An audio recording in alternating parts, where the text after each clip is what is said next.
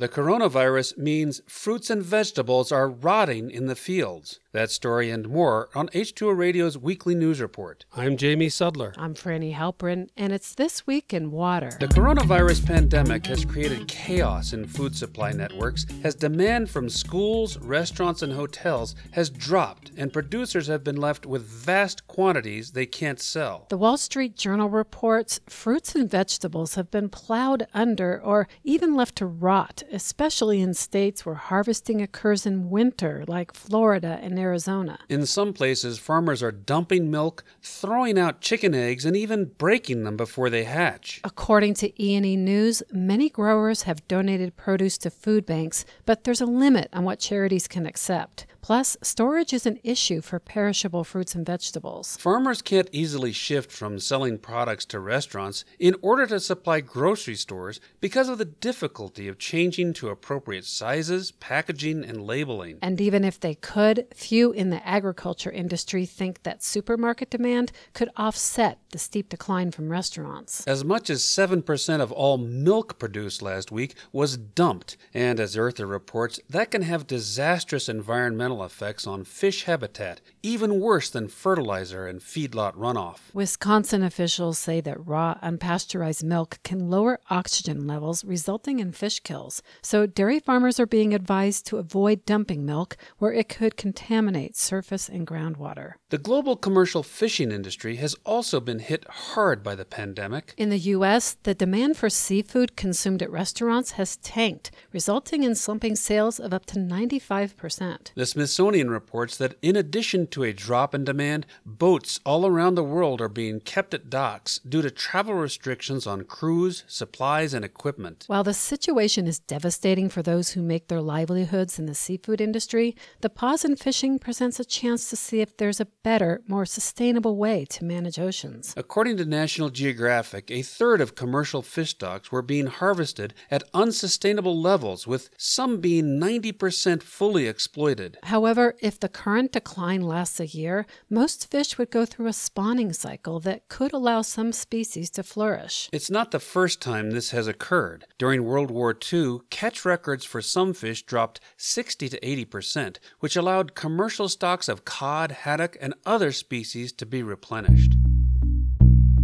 It seems unimaginable that monkeys living in Africa could cross the Atlantic Ocean and travel to South America. However, that's the likely explanation for the discovery of fossilized primate teeth of an African species found near the border of Peru and Brazil. So how did monkeys make the trip? Researchers from the University of Southern California think that about 30 million years ago, they were caught on rafts consisting of land and vegetation that broke off from coastlines during intense storms. The Smithsonian reports that at that time, the two continents were around 470 miles closer than they are today, and sea levels were lower due to a buildup of glaciers, making the journey passable. According to a scientist at Wake Forest University who was not involved in the research, animals floating on natural rafts across long distances have happened at other times and are still going on today. Lemurs traveled from Africa to Madagascar, more than 260 miles, and lizards have island hopped in the Bahamas. Artificial intelligence can be used to track a pandemic spread and to calculate where a disease might pop up. In fact, a Canadian company called Blue Dot used AI to predict the outbreak of COVID-19 on December 31st last year, before the World Health Organization. But epidemiological models don't track global ship movements, according to a New York University researcher, even though they scour aviation data. Hakai magazine reports that ships have been integral to the spread of every pandemic, at least since the Black Death ravaged Europe in the mid-14th century. More than 1,100 ships left Wuhan, China, the place believed to be where the virus originated, during a 2-week period in January. Spain's first case of coronavirus came from a Canary Islands ferry passenger. Ships, including cruise liners and the aircraft carrier USS Theodore Roosevelt, have been breeding grounds in the spread of COVID-19.